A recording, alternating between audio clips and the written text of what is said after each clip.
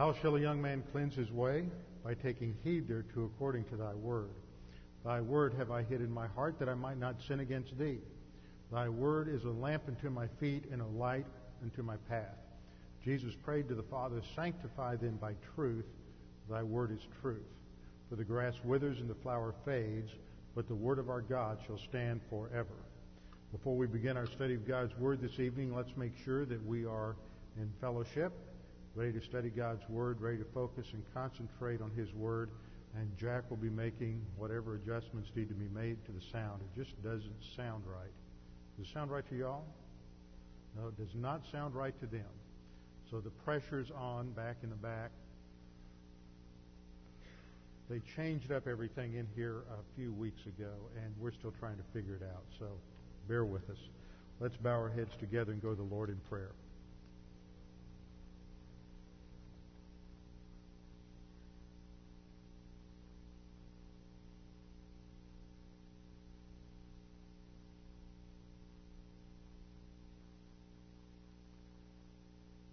Father, we thank you so much that we have you to come to, that we have your word that reveals to us the nature of reality. We have your word that tells us about yourself. We have your word that informs us about your love, your character, your compassion, your grace for us. We have your word above all that tells us about our salvation in the Lord Jesus Christ and the new life that you give us at the instant of our faith alone in Christ alone. Father, now as we continue our study of what it means to live the abundant life, what it means to have a life established on the foundation of truth, we pray that you would challenge us with these things and that we would recognize the importance of assimilating all of this into our daily life, our daily thinking. We pray this in Christ's name. Amen. Last week we started a second part of what is in reality a basic series. I divided into two segments. The first section had 10 lessons, and this section will probably have 10 or 12 lessons in it. The first set focused on who God is, specifically focusing on the nature of truth. The truth, by its very definition, is exclusive. And so, since truth is grounded in the thought of God, as the Bible expresses, that means there can only be one way. And that is that which is consistent to truth. There cannot be multiple truths, multiple realities. This in turn means that if we're going to have a path of salvation, whatever it is in any sort of religious thought, it has to be an exclusive path that is consistent with the character and revelation of God. All of that was to give us that framework for understanding that when the Bible makes the claim that Jesus is the one and only way to have a relationship with God and the one and only way to salvation, that this is not some sort of arrogant claim, but is totally consistent within the framework of the definition of truth itself. In essence, those first 10 lessons focused on the gospel. Now, moving into the second series, we're answering the question, after I trust Christ, then what? Now that I'm saved, what do I do? And so this is grounding itself in the nature of our Christian life. In Luke chapter 6, verses 46 to 49, our Lord gives a parable to illustrate the point of the importance of our foundation. He says, "Why do you call me Lord, Lord, and do not do the things which I say?" This is reminiscent of James' point, to be a doer of the word and not just a hearer only. It's not about assimilating a lot of doctrine into your doctrinal notebooks, but letting the truth become full knowledge or epignosis truth in your soul that transforms the way you think and the way you live. So Jesus says, "Why do you call me Lord and do not do the things which I say?" If we are going to trust Christ as our Savior, and if we are believers in the Lord Jesus Christ, then there is a path to follow subsequent to that in terms of Christian growth and maturity. He says in verse 47, "Whoever comes to me," that's analogous to faith alone in Christ alone, trusting Him as Savior, "and hears my sayings," and that relates to post-salvation spiritual growth. Whoever comes to me, and anyone can come to Him on the basis of simple faith, trusting Him for salvation. It's not a matter of works. It's not a matter of ritual. It's simply a matter of trusting in Him. And then hears His sayings and does them. That's not a work salvation. That is application of the principles of Scripture so that you can grow and mature as a believer. He says, I will show you whom He is like. In other words, let me give you a down-home illustration. He's like a man building a house who dug deep and laid the foundation on the rock. And when the flood arose, the stream beat vehemently against that house. This may have particular resonance with those who have lived in the midst of the hurricane zone in the last few weeks. When the flood arose, the stream beat vehemently against the house and could not shake it, for it was founded on the rock. In contrast, verse 49, but he who heard and did nothing, that is, the one who listens to the word and doesn't apply it, doesn't make it a part of their soul, doesn't use the word when the trials and tests of adversity come, is like a man who built a house on the earth without a foundation, against which the stream beat vehemently, and immediately it fell, and the ruin of that house was great. Let's back up and look at the illustration in a little more detail. It's building a house. That is analogous to constructing our life. What is your philosophy of life? Everyone has one. You've either thought it through and it's consistent, or you haven't thought it through and you're inconsistent. But everybody has a philosophy of life. I remember saying that when I was back in seminary and someone said, oh, I'm not a philosopher. I said, well, you're not a very thoughtful philosopher, but everyone has a philosophy of life. Everyone has certain values. Everyone has a framework within which they make decisions, determine priorities, and address the issues of life and handle the problems and heartaches that come our way. Every man builds a house on something. There is a foundation to that. And the first man is one who digs deep. He's thoughtful. He plans. He has worked out the implications of what he is constructing, and he knows that what he is constructing has value, so he lays a foundation on that which has stability. And of course, the only thing that has stability is the truth of God's Word. It is the Word of God that never changes because it is based upon the eternal, unchanging thinking of God. And he lays that foundation on the rock. He builds his life. He constructs his marriage, his family, everything that he does upon a foundation. He thinks about that foundation, and as we as believers think about that foundation of truth, we work out the implications of what we believe so that every area of our life, from our life as an employee or an employer, our life as a husband, a father, a mother, a wife, whatever it may be, our life in just our day-to-day life and decision-making is going to be built on that foundation of the truth of God's Word.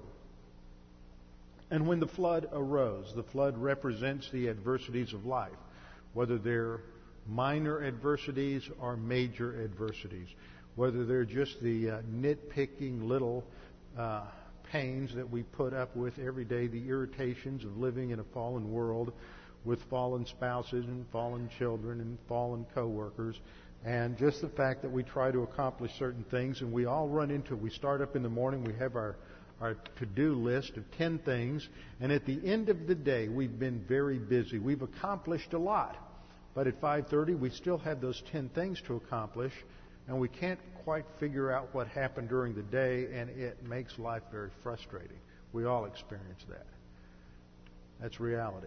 We live in a world that is fallen, and we constantly face those minor adversities. And then there are the major adversities where you go through periods of time where perhaps you're out of work. Perhaps you're dealing with major illnesses, either in your own life or in the life of a family member. You have elderly parents to take care of, or you have children with debilitating health problems that you have to deal with. Whatever it is, we face these crises, and it is the foundation, that is the framework of Bible doctrine, that provides us with the tools to use so that when in the midst of those adversities, we want to react with anger, with bitterness, with resentment. We want to handle that problem through getting out there and doing something that we know involves overt sin, whatever it may be, rather than yielding to those internal pressures from our sin nature, what we do is we turn to Scripture. And as we have studied the Scripture, we know that you can boil down the basic skills for the Christian life into what I've defined as the 10 stress busters, or we call them problem-solving devices. Whatever they may be, these are skills that we use, that the Holy Spirit uses. When we apply those doctrinal principles, the Holy Spirit then uses that to produce spiritual growth. So that when those adversities come, another term for that's testing, when those tests come, that rather than trying to handle the situation through a variety of sinful mechanics, we use the Word of God. And that's the picture of, when we don't, it's the picture of the last man, the one who's built his house on shifting sand. He hasn't thought about what he's doing. He hasn't applied doctrine. He's just using whatever psychobabble skills there are today. He's going to some church that teaches him that he's really wonderful and everything's positive, and let's all just do our best. Whatever it may be, founding his life on some human viewpoint system that may sound good, that may be logically consistent with his Darwinian presuppositions or his religious presuppositions or his positive thinking presuppositions, whatever it may be. But when the pressures of life come, it doesn't ultimately work. It may work for a while. It may provide a certain level of benefit and peace. I heard one man say years ago that if you think that stability or that fun or that pleasure in life comes from having a lot of women and a lot of booze, then why don't you just take a vacation and get a lot of booze and get a lot of women? You're going to have a lot of fun for a while, but eventually it won't solve the problems and the issues in life. Unfortunately, most people in life never allow themselves to get pressed to the full conclusion of their assumptions about life. That's why you have to think about it, and that's why we are presenting this basic series, is to establish what those foundational principles are for the Christian life. We started with salvation. That's the starting point, because it is the work of Christ on the cross that takes care of the greatest problem we face in life, which is sin. And it's on the foundation of Jesus Christ that we are able to handle all of the other issues in life. Moving beyond salvation, we recognize that at salvation all sins are forgiven, the believer is cleansed, and sin is no longer an issue between the believer and God. Last week we looked at that in terms of the doctrine of cleansing. That doctrine of cleansing is really the starting point for being able to grow in the Christian life. Whenever we try to handle the adversities of life by our own methods, our own efforts, our own strength, the Bible defines that as the flesh. And that's always entails sin at some point. Now, at salvation, we're forgiven of all sins, and the Bible pictures that as a bath. Last time we saw that was foreshadowed in the imagery of the Old Testament by the bath that the high priest took when he was inaugurated into office. At the point that the high priest entered into office, he took a bath. From head to toe, he's bathed. Subsequent to that bath, as he functions in his responsibilities as a high priest, going into the tabernacle, later the temple, he would have to wash his hands and his feet as a symbol of the fact that we do things and we go places where there is sin in our life, and there must be cleansing, ongoing cleansing, when we go forward in the Christian life. The ongoing cleansing is fulfilled in the principle of confession of sin in 1 John 1:9. 1 John 1:9 says that if, and that's a third-class condition indicating that maybe we will, maybe we won't. The Greek expresses conditions, that is, if statements, hypothetical statements, 4 different ways. Actually, classical Greek had a 5th, but it's very rare. In fact, the 4th condition is it's debated. It's only used maybe 1 time in the New Testament. The third class condition is if we confess. Maybe we will, maybe we won't. It's an option for every believer. Whenever you sin, you have the decision to make whether or not you'll confess your sin. The word for confession is homologeo. It means to admit or to acknowledge sin. It doesn't mean to have remorse. It doesn't mean to feel sorry for your sin. It doesn't mean to impress God with your guilt. It simply means, as if you were standing in a courtroom, to admit or acknowledge guilt. So it means to admit or acknowledge your sin. And the result is, when we do this, if we do this, He, that is God, is faithful and just to forgive us our sins and to cleanse us from all unrighteousness. And because of what is stated in that second part of the verse, we say that this is a promise. The promise is that if you do X, God will do Y. Every time you do X, God will do Y. That's a promise. When you confess your sins, God will, on the basis of His immutable character and on the basis of His perfect justice, He will forgive us our sins, not only the sins we remember and confess, but also cleanse us from all unrighteousness. And that's what we studied last time, and that is the foundation for the Christian life. Because as long as we are out of fellowship, as long as we have the sin nature control in our life, then the Holy Spirit's ministry of growth, of spiritual advance, is shut down. Paul uses two different phrases to describe that: grieving the Spirit and quenching the Spirit. And last time we looked at that whole doctrine of cleansing, ending up with the promise of 1 John 1:9. Learning to apply this is foundational to the Christian life. It's the first skill that we develop. Here's a chart: foundational spiritual skills.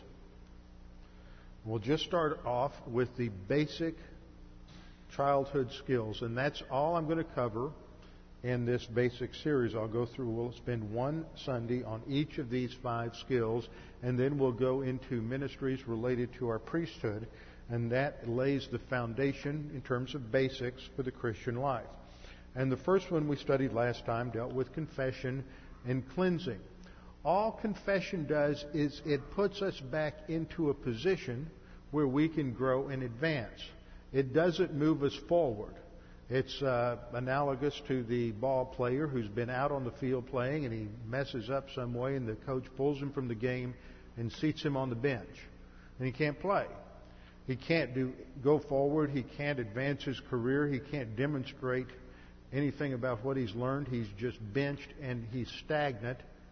And if he stays that way and he doesn't play, then eventually his skills would erode. And that happens in the Christian life. Confession simply gets you back in the game. It gets you back into action. But it doesn't carry you forward. There's no forward momentum associated with confession. It's simply a restoration to a position where God the Holy Spirit is going to be able to work in your life, take the doctrine in your soul, and use that as you apply it. He will use that in order to advance you forward spiritually. And that's what we are going to look at in our study this evening. We'll talk about 2 key ministries of God the Holy Spirit: the filling of the Holy Spirit and walking by the Holy Spirit. Now, I prefer to emphasize the second of those 2 phrases, walking by means of the Holy Spirit. And the reason I use this phrase, by means of, is because it's a more precise way to communicate the instrumental nuance in the dative case of the noun Spirit. It shows that the Spirit is the instrument or the means of spiritual advance. It is the work of God the Holy Spirit that is the crucial element in spiritual advance, not our decisions, not our doctrine, but it is the Holy Spirit who produces the growth. Let me give you an illustration. Not that your volition and not that your learning of doctrine isn't important. It's the tool that the Holy Spirit uses. 2 illustrations. The first is that of eating, working out. Most of us, as we get a little older, begin to learn some things about nutrition. We learn some things about diet, and we all go through these times when we get a membership at a gym and we work out and we try to get back in shape like we were, or hoped we were when we were younger. And so we can all understand this analogy. Anybody can eat. And I look around, I can notice that everybody here seems to have demonstrated that they have excellent eating skills. And how much you eat, when you eat, and what you eat is all determined by your volition.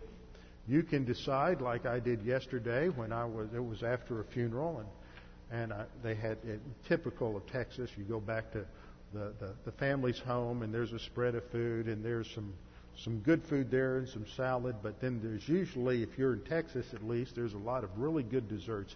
I'm telling you, there was this killer carrot cake that somebody brought from Fredericksburg, and it had a piece, and I love carrot cake, and this was probably one of the best pieces of carrot cake I ever had. So I decided just to have a small little bit of the salad and the meat and a large amount of carrot cake. I regretted that the rest of the afternoon. That's my decision. So we decide what we're going to put into our biological system. But once we chew that food up and we swallow it, our volition is no longer engaged. Once we swallow, everything goes into built-in metabolic processes designed by God that have nothing to do with our volition. How our body takes that food, whether it's salad, whether it's broccoli, whether it's meat, or whether it's just good old sugar, our body breaks that down into various chemical components, and then our bloodstream takes it and feeds it out into our muscle system. And I don't know about y'all, but I sure can tell when I haven't had much sugar for a few days, I can feel it in my fingertips once I eat it. I mean, it just down my legs and out my arms. I just feel my whole body tingle. It's got to be a drug. That's all I can decide. But that's all built in. It doesn't have anything to do with with my volition. But then volition kicks in again. Once your blood system transfers those nutrients out and feeds the cells in your body, we have a decision as to how we're going to utilize that energy. Are we going to use it to sit on the couch and watch television, even if it is the Astros winning a ball game? Or are we going to use that energy to be disciplined on occasion and go to the gym, or at least get up and walk around the block, walk a couple of miles, and work out so that there's positive production from the musculature in our bodies? And that's the analogy for the Christian life. God the Holy Spirit is analogous to that built-in metabolic process in your body. He's not related to your volition other than whether or not you're going to be walking by the Spirit or not, and that's related to your use of 1 John 1:9. But you eat the Word. You take in the Word. This is why you have pictures in Scripture. Jeremiah says, "Take my word and eat," God says to Jeremiah. And so we take in the Word, and once we accept it by faith, swallow it by analogy, then God the Holy Spirit is the one who takes over. He's the one who breaks down those components, stores it in the soul. He's the one who brings the doctrinal principles back to memory when we're involved in adversity and tests in order to apply those principles. And that's analogous to, well, now it's time to work out. Are we going to use our volition again that second time to apply the principles of Scripture under the teaching ministry and illuminating ministry and sanctifying ministry of the Holy Spirit, and apply it? And as a result, just like going to the gym, you go to the gym and you work out, you go walking or get on the treadmill or whatever it is you do that, and then there are those metabolic processes built into the cell structure of your musculature that takes that and produces growth in your muscles and strengthens the muscles, and that's what happens. So in the process of spiritual growth, you have the teaching of the Word, and then we decide to accept it under the ministry of God the Holy Spirit. He then takes that we're learning, converts it into usable doctrine, and then we have to use our volition again to apply that doctrine on a day-to-day basis to the situations in life, and then God the Holy Spirit takes that and He produces growth. You can't make yourself grow any more than you can make yourself strong or in physically good shape simply by saying, I want to do that. But you go through the processes, but what works in and through the process of learning the Word and applying the Word is God the Holy Spirit, and He's the one who produces the growth. That whole dynamic is what the Scripture refers to with the phrase walking by means of the Spirit. And I'm convinced this is the umbrella term that describes various other components of the Spirit's work in our life in spiritual growth, such as the filling ministry of God the Holy Spirit, His teaching ministry, the illuminating ministry, are all facets of that overall term, walking by means of the Spirit. And that is the second skill we have to develop. Now, it was one of the first skills other than eating that you had to develop when you were growing up. For a while you crawled, and then finally you decided to stand up and grabbed hold of the chair, grabbed hold of your parent's hand, or you grabbed hold of the wall and in a very unsteady way pulled yourself up on 2 feet, and then you tried to take a step and you fell down. And over a period of days and weeks, you finally mastered the process of putting one foot in front of another. And neither you nor I remember how much concentration or mental energy went into that at the time. But by the time we were approximately 4 or 5 years of age, we quit thinking about it. It was so automatic. We were running around like crazy and driving our parents nuts because we were mobile. And we didn't have to think about the process of walking anymore. But walking, especially when you have, like we have in Galatians 5:16, is a command, and it involves thought. And in Galatians 5:16, we have our key verse on walking by the Spirit. And there we have the command. But to understand that, we have to understand it in the context of the book of Galatians. So let's stop a minute, focus.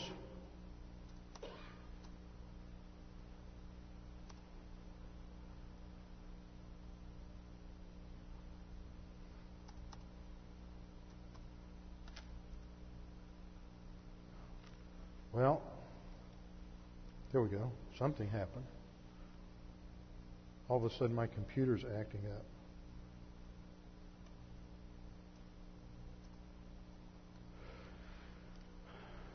Something's...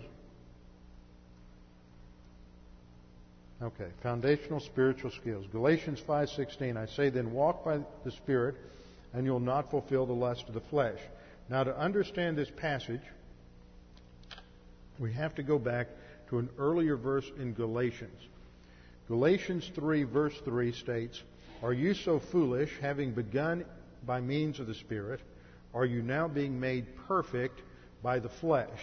You see, what happened to the Galatian church was that following Paul's time there, when he taught them the gospel, there was a group of folks who were called Judaizers who came in behind Paul and said, well, what Paul taught was fine as far as it goes, but he left out the fact that you have to obey the law. The men have to get circumcised, and you have to fulfill the Mosaic law, and that's completes your salvation.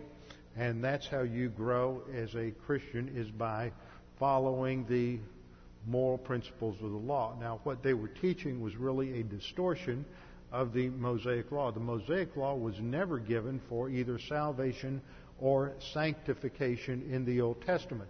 But after the Babylonian captivity, with the rise of various religious sects within Judaism, they distorted the Mosaic law into a means for salvation and a means for the spiritual life. So these Judaizers came along, and they convinced them that there was another way to salvation. Now, let me back up a minute through these slides if I can get the computer to work right. Galatians 3:3, Are you so foolish, having begun in the Spirit, are you now being made perfect by the flesh? Now, when that's corrected in translation, what Paul is saying, are you being foolish in this way? Are you foolish in this way? The first word in the Greek text is hutos, which indicates something that's coming up in this manner or in this way. Are you being foolish? It's the same word that you find at the beginning of John 3:16, where we translate "For God so loved the world." Literally, it's God loved the world in this manner, that He gave His unique Son to die on the cross for us. So here Paul is saying, are you foolish in this manner? Are you being foolish in this manner? After beginning by means of the Spirit, which is how we begin our Christian life, Titus 3:5 says that it's not by works of righteousness which we have done, but according to His mercy He saved us by the washing of regeneration and renewal of the Holy Spirit. So we begin by the Holy Spirit. He's the one who regenerates us. Are you so foolish in this way that after beginning by means of the Spirit, are you now being matured by means of the flesh? So there is the contrast there that demonstrates that there is a battle now between the flesh, meaning our own efforts to save ourselves, to try to solve problems, surmount hardships on our own efforts, and trying to go forward by simply doing the right thing, by thinking that, I can grow as a Christian if I read my Bible, if I pray, if I just avoid certain overt sins, that somehow spiritual growth is going to take place. But what Paul emphasizes in Galatians 3 is there's a contrast between living the Christian life on the basis of the Holy Spirit or by means of the Spirit and doing it from your own effort. He says this same kind of thing in 1 Corinthians chapter 3, verse 3, which is in the context of a contrast between being spiritual and being carnal. And in verse 3 of 1 Corinthians 3, he says, "For you are still carnal." That is, you, Corinthians, are still fleshly, literally. You are still operating on the flesh, on the sin nature. You're trying to live on the basis of your own ability instead of God's. And he says, "For where there is envy, strife, and divisions among you, are you not carnal and behaving" what? Like mere men, literally just like men. In other words, you're trying to live the Christian life on the basis of human effort alone, and you've left the Holy Spirit completely out of the equation. And the result is failure. That even when you start off trying to live the Christian life on the basis of morality, because you're living apart from God, it's a self-righteousness produced by the sin nature, and the end result is always going to be converted into overt sin or mental attitude sin or sins of the tongue. And that's what happened in Corinth, and that's what happened even in Paul's own life. He said in Romans 7, no matter how much I tried to obey the law, and remember the law is holy, just, and good, but no matter how much I've tried to obey it, I always ended up in sin. Every time. No matter how moral I tried to be, sooner or later I discovered there was lust and covetousness that surfaced, and this is what told me that I was unable to fulfill the law at all on my own, and I needed to rely on God's grace. So when we try to live the Christian life on the basis of morality, on the basis of all these different systems, I remember years ago there was a book called The Disciplines of the Christian Life, and it's talking about good things and important things, prayer, witnessing, giving, all these other things that are aspects of our priesthood, but they were making those the means of the Christian life, the means of spiritual growth. And what Paul is saying in Galatians is that that's just trying to pull yourself up by your own bootstraps. There's no external power there, and the Christian life is a supernatural life that's got to be energized by a supernatural power. You just cannot do it on your own. And so we come to Galatians 5:16, to walk by means of the Spirit. And the result is you will not fulfill the lust of the flesh. So we see that same contrast between spirit and flesh. And the command is to walk. It's a present, active imperative. Now the reason I like to, and I believe that this is the main command, not the filling of the Spirit, is because this is an active voice imperative. If you look at the Greek of Ephesians 5:18, where it says to be filled by means of the Spirit, the command to be filled is a present passive imperative. Now, the difference is that in an active voice verb, the subject performs the action. In a passive voice verb, the subject receives the action. So when you're problem solving, when you're dealing with the problems of sin in your life, the priority goes to that which is active, not which is passive in terms of a command. A passive command means that you receive something.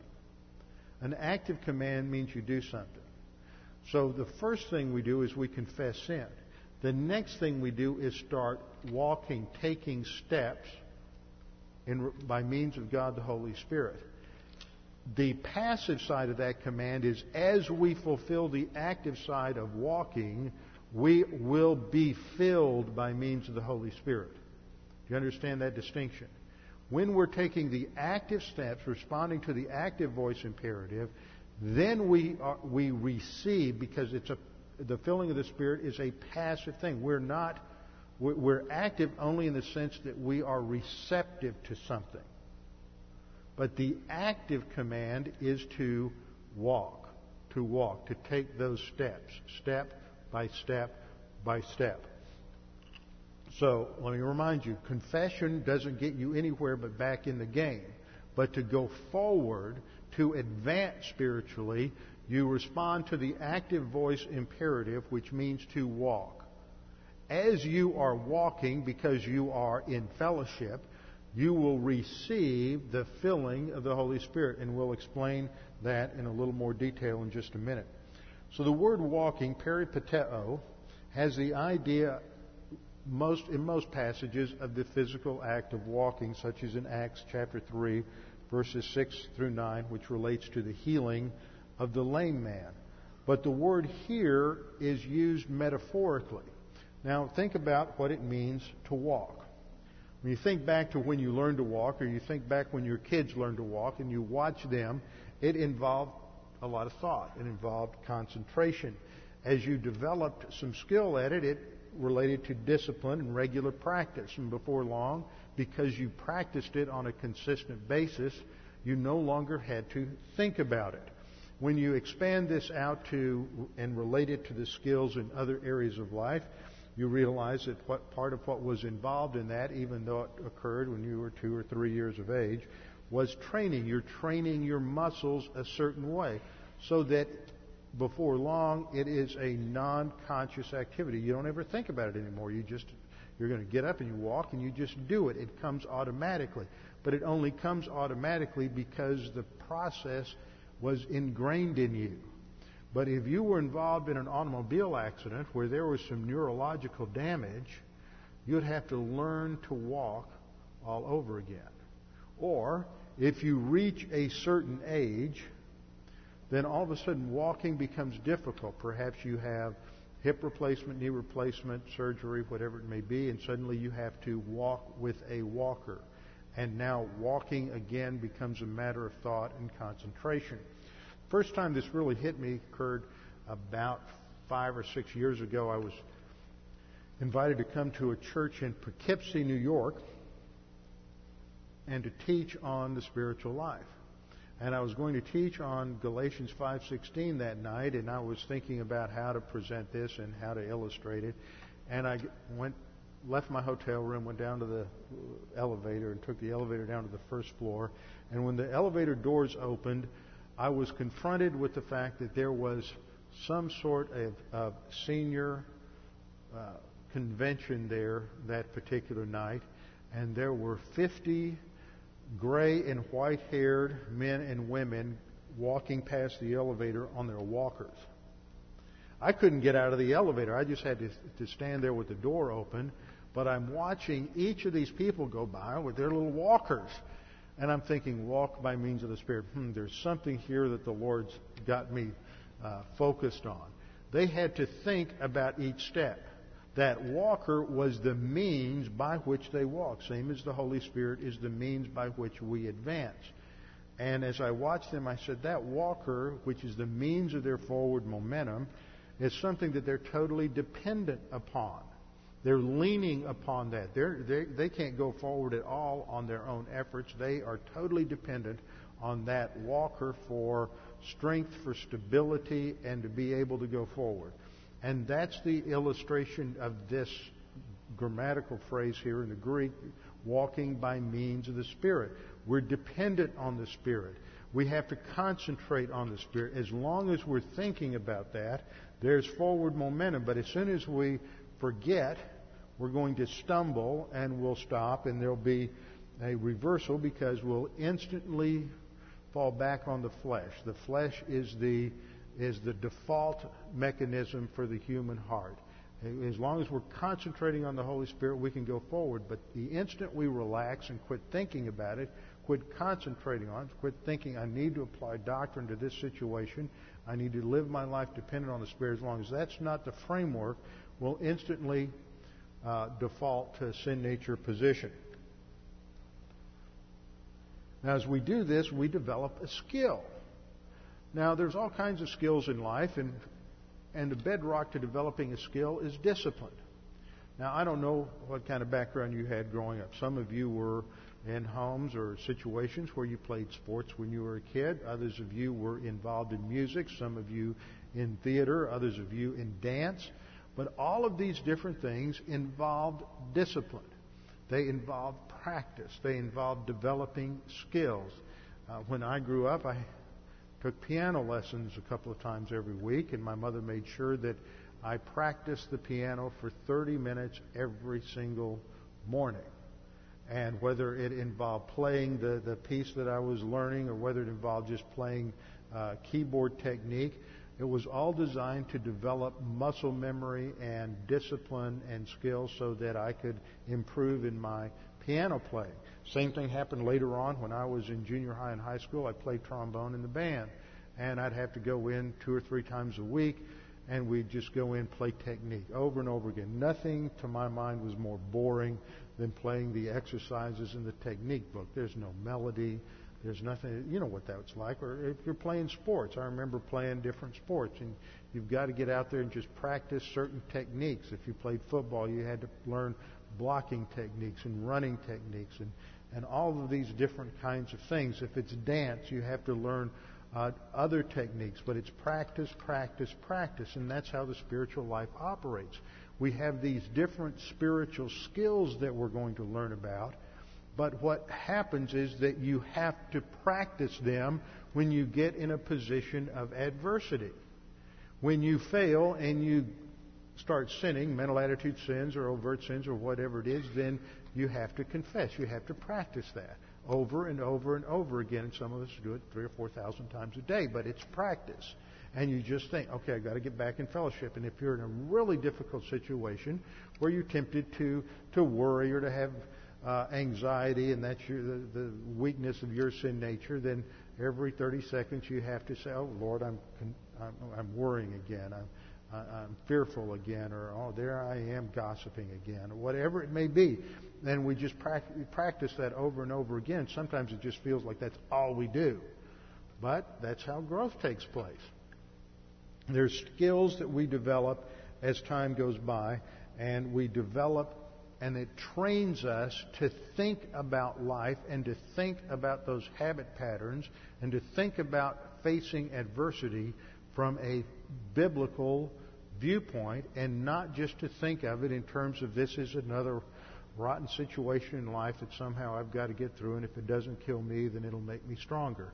It's the idea that I've got to face this and handle this through the doctrine that the Lord's given me in His Word, and through the Holy Spirit who indwells me, who has filled me with this doctrine, and who's using it to produce spiritual growth. And if I'm not engaged in the process of applying it, then the Holy Spirit won't be engaged in the process of making me stronger. Your application doesn't make you stronger, but your application gives the Holy Spirit the tools that He uses to build that strength and to build endurance. James 1, 2 through 4. So the physical act of walking becomes the metaphor for the Christian life, and we have various passages that utilize this. 2 Corinthians 5:7, we walk by means of faith and not by sight. That is faith directed to the principles of the Word of God. It's not faith in faith. This isn't mysticism. It is faith directed to the principles and promises and procedures that are outlined in the Word of God. Colossians 2:6 gives us an analogy to salvation. Therefore, as you have received Christ Jesus the Lord, so walk in Him. How did you receive Christ? You believed a promise. Believe on the Lord Jesus Christ and you will be saved. It wasn't just faith in faith.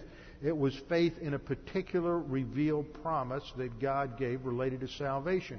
So in the same way, we advance in the spiritual life by believing the promises of God and implementing them in our life. Romans 6:4. Therefore, we were buried with Him through baptism into death, that just as Christ was raised from the dead by the glory of the Father, even so we also should walk in newness of life.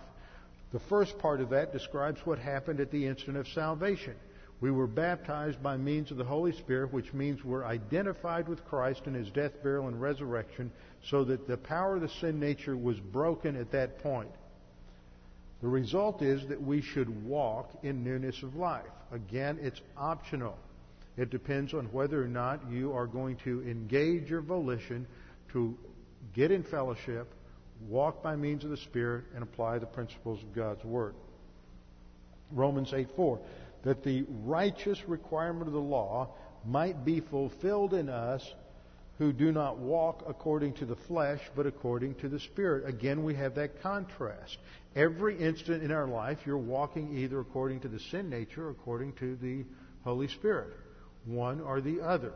So we have to determine that. When we're walking by the Spirit, we cannot fulfill the lust of the flesh. But as soon as we quit that focus of dependence on the Holy Spirit, the walking by means of the flesh kicks in as the default position of the soul, and we start going backwards. So we have to then utilize 1 John 1:9, get back in fellowship, start applying doctrine. Ephesians 4:17, this I say therefore and testify in the Lord, that you should no longer walk as the rest of the Gentiles walk. How do they walk? Well, some of them are immoral, but others of them are moral. Just think of some of the folks who are members of cults. Now, Mormonism, as you know, is a cult, but they don't know that anymore. And there's a recent article, cover story in Newsweek magazine that identifies Mormonism as just another Christian denomination. I hope you all are smart enough not to fall for that. It's just a perversion of idolatry and just another one of these Gentile pagan morality religions.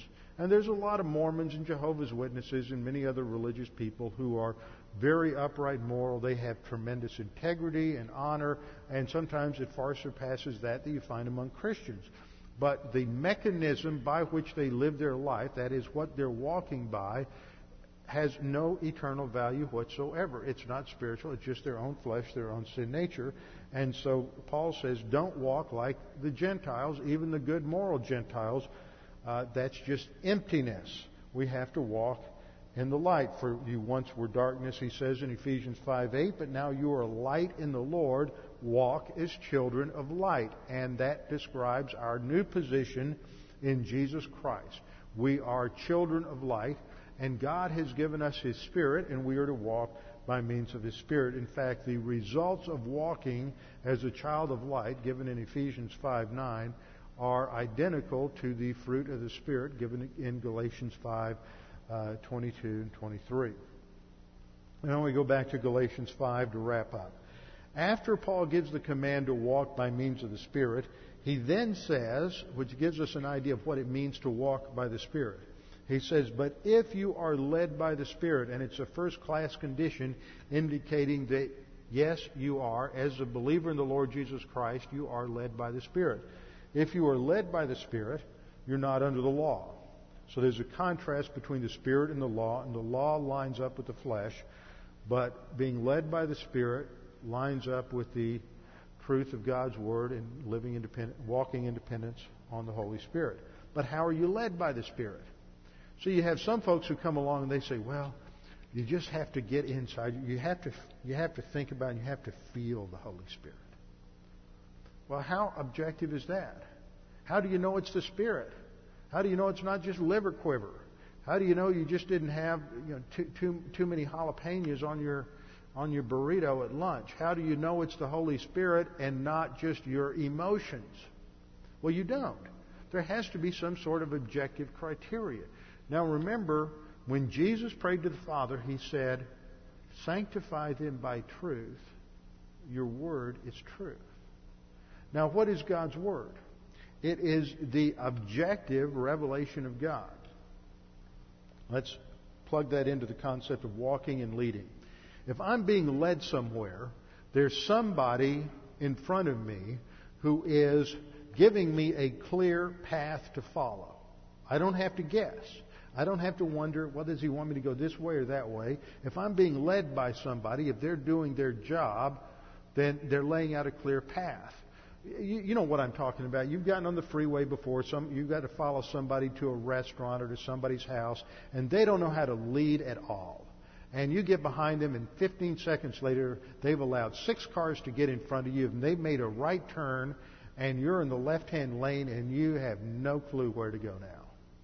Then there are other people who know how to lead, and they make sure that if some car gets between you and them, that they slow down so that other car gets frustrated and goes around them. They turn on their direction signal a quarter of a mile before they make the turn to make sure you understand that you have to be in that lane and make a turn. They lead you. There is clear information, objective information on where you're supposed to go. Now, if you're being led by the Holy Spirit reveals His Word to us. It's been inscripturated through the prophets and the apostles so that the path the Holy Spirit is leading us down is not some subjective path related to our feelings, but it is the clear trail established in the Scriptures, the prohibitions and imperatives of the Word of God. So if you are led by the Spirit, and you are because He's laid the path down in front of you, you're not under the law. And then we go through several verses that contrast the flesh and the Spirit and their ultimate production. And in the conclusion, in verse 25, Paul says, "But if," again it's a first-class condition, if, and it's true, "if we live by the Spirit, let us also walk by the Spirit." So in the previous verse, he said, if we're led by the Spirit, we're not under the law. If, and as a believer, we are led, first-class condition, if, and it's true, you are led by the Spirit, we're all led by the Spirit. And here it says, if we live by the Spirit. What does that describe? It describes regeneration. If we live by the Spirit. Yes, that's true for every one of us. If you're a believer in the Lord Jesus Christ, you were regenerated by God the Holy Spirit at the instant of faith alone in Christ alone. So if you live by the Spirit, that is, if you are a believer, he then says, let us walk by the Spirit, or we all should or must live by the Spirit. It's a third-person imperative. We don't have that in English. So I try to translate a little stronger. We must also walk by the Spirit. And here there's a different word for walking. It's not peripateo, which emphasizes that step-by-step process of dependence. It's the Greek verb stoikeo. And stoikeo was a military term. And it means to stand in order, to advance in rows or in ranks. But in the New Testament, it's used figuratively to mean to walk in an orderly manner according to some external rule or direction. Now, what's that external rule or direction? It's the Word of God. It is the clear, objective guidance given from the Word of God. So if we live by the Spirit, we walk by the Spirit, and that word for walking by the Spirit here emphasizes following an external guideline that is objective, knowable, and understandable. That is the rule by which we live, following the prohibitions and the positive imperatives and mandates of the Word of God. So this is the first skill that we have to develop, and that is to follow the leading of the Spirit through the Word of God. Now, I'm going to briefly tie this together because these passages, or at least this passage, is familiar to most of you. Ephesians 5:18 says, "Do not be drunk with wine, but be filled by means of the Holy Spirit." And that is a primary mandate related to the Christian life. But if you look at the verses that follow, In verses 19 and following, we learn of these results of the filling of the Spirit, or literally to be filled by means of the Spirit.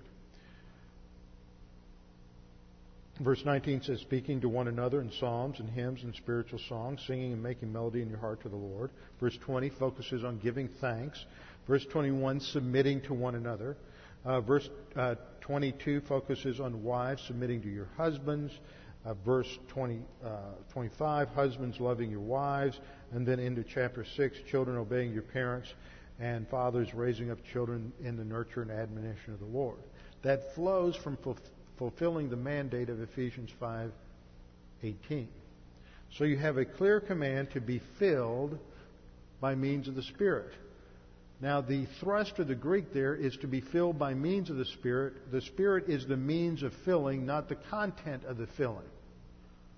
It's not what's filled up with. If I had a cup up here and I said, fill that with coffee, I would be talking about the content of what you're going to put into the cup. That's not what this grammar refers to. It's not talking about filling you up with more of the Spirit. You got all the Spirit you're going to get at the instant of salvation. But you're now being filled up with something by means of the Spirit. So what are you being filled up with? Well, then we have to go to a parallel passage in Colossians 3. So you just skip over Ephesians. You have Ephesians, then Philippians, then Colossians. In Colossians 3, verse 16, we have another command. Let the word of Christ dwell in you richly. That's the command. Not be filled with the Spirit, but let the word of Christ dwell in you. What is the results? Teaching and admonishing one another in psalms and hymns and spiritual songs.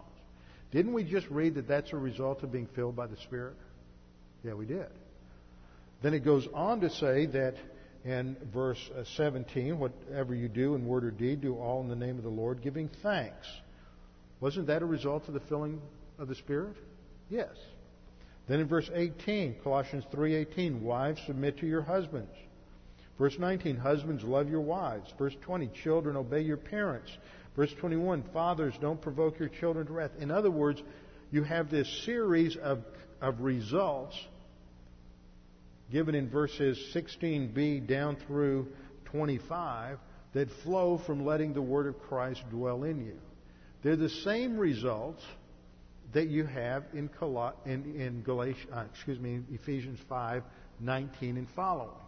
So if the filling by the Spirit produces this set of results, and letting the word of Christ dwell in you produces the same set of results, then being filled by means of the Spirit and letting the word of Christ dwell in you both produce the same thing. That means those two things must be related to one another. They're two sides of the same coin. You can't let the word of Christ dwell in you apart from the filling of the Holy Spirit. The filling of the Holy Spirit doesn't work independently of letting the Word of God dwell in you. The Spirit of God and the Word of God work together to produce growth in your life. It's not one or the other, but they are the two that come together. It is the Spirit that produces the growth in your life, but ultimately it's your volition that determines whether you're rightly related to the Holy Spirit or not. So that when you're rightly related to the Holy Spirit, you are walking by means of the Holy Spirit. As you walk by the Spirit, you will be learning the Word of God. He will be filling your soul with the Word of God, and He will then be using the Word of God in and through your application to produce spiritual growth and spiritual advance. So what's the key? The key is staying in right relationship to the Holy Spirit. That begins by confessing your sin whenever you sin. But it doesn't end there. It's not just a matter of saying, God, I've been worrying, I've been fearful, I've been vindictive, whatever the sins may be, I've been gossiping, I've been slandering, and then that's it. Once you confess your sin, the issue is to stay in fellowship, to keep walking. Jesus used the phrase, abide in me. It's not just a matter of making sure you're back in fellowship. It's a matter of staying in fellowship, walking by means of the Holy Spirit. So that 1 John 1:9 isn't an end in itself. It's just a means of recovery so you can keep going forward. And when you're an infant, when you're a spiritual baby, sometimes you're in and out, you're in and out. You confess, and then you're back in fellowship, and then you sin, and we've all gone through that. But the goal is to stay in fellowship, to abide in Christ, to walk by means of the Spirit, and it's when we're in right relationship to the Spirit that God, the Holy Spirit, produces the growth that takes us to maturity. With our heads bowed and our eyes closed. Father, we do thank you for the opportunity to study these things, to try to understand how these passages fit together, basic dynamics of the spiritual life, that God the Holy Spirit is the one who takes your word and produces growth, that He is the one who uses your word, that reminds us of what we've learned, that stores it in our soul, and then when we apply it, He takes that application and He produces strength and endurance and growth in our lives. It's not on the basis of who we are or what we've done. It's not simply a matter of confessing our sin.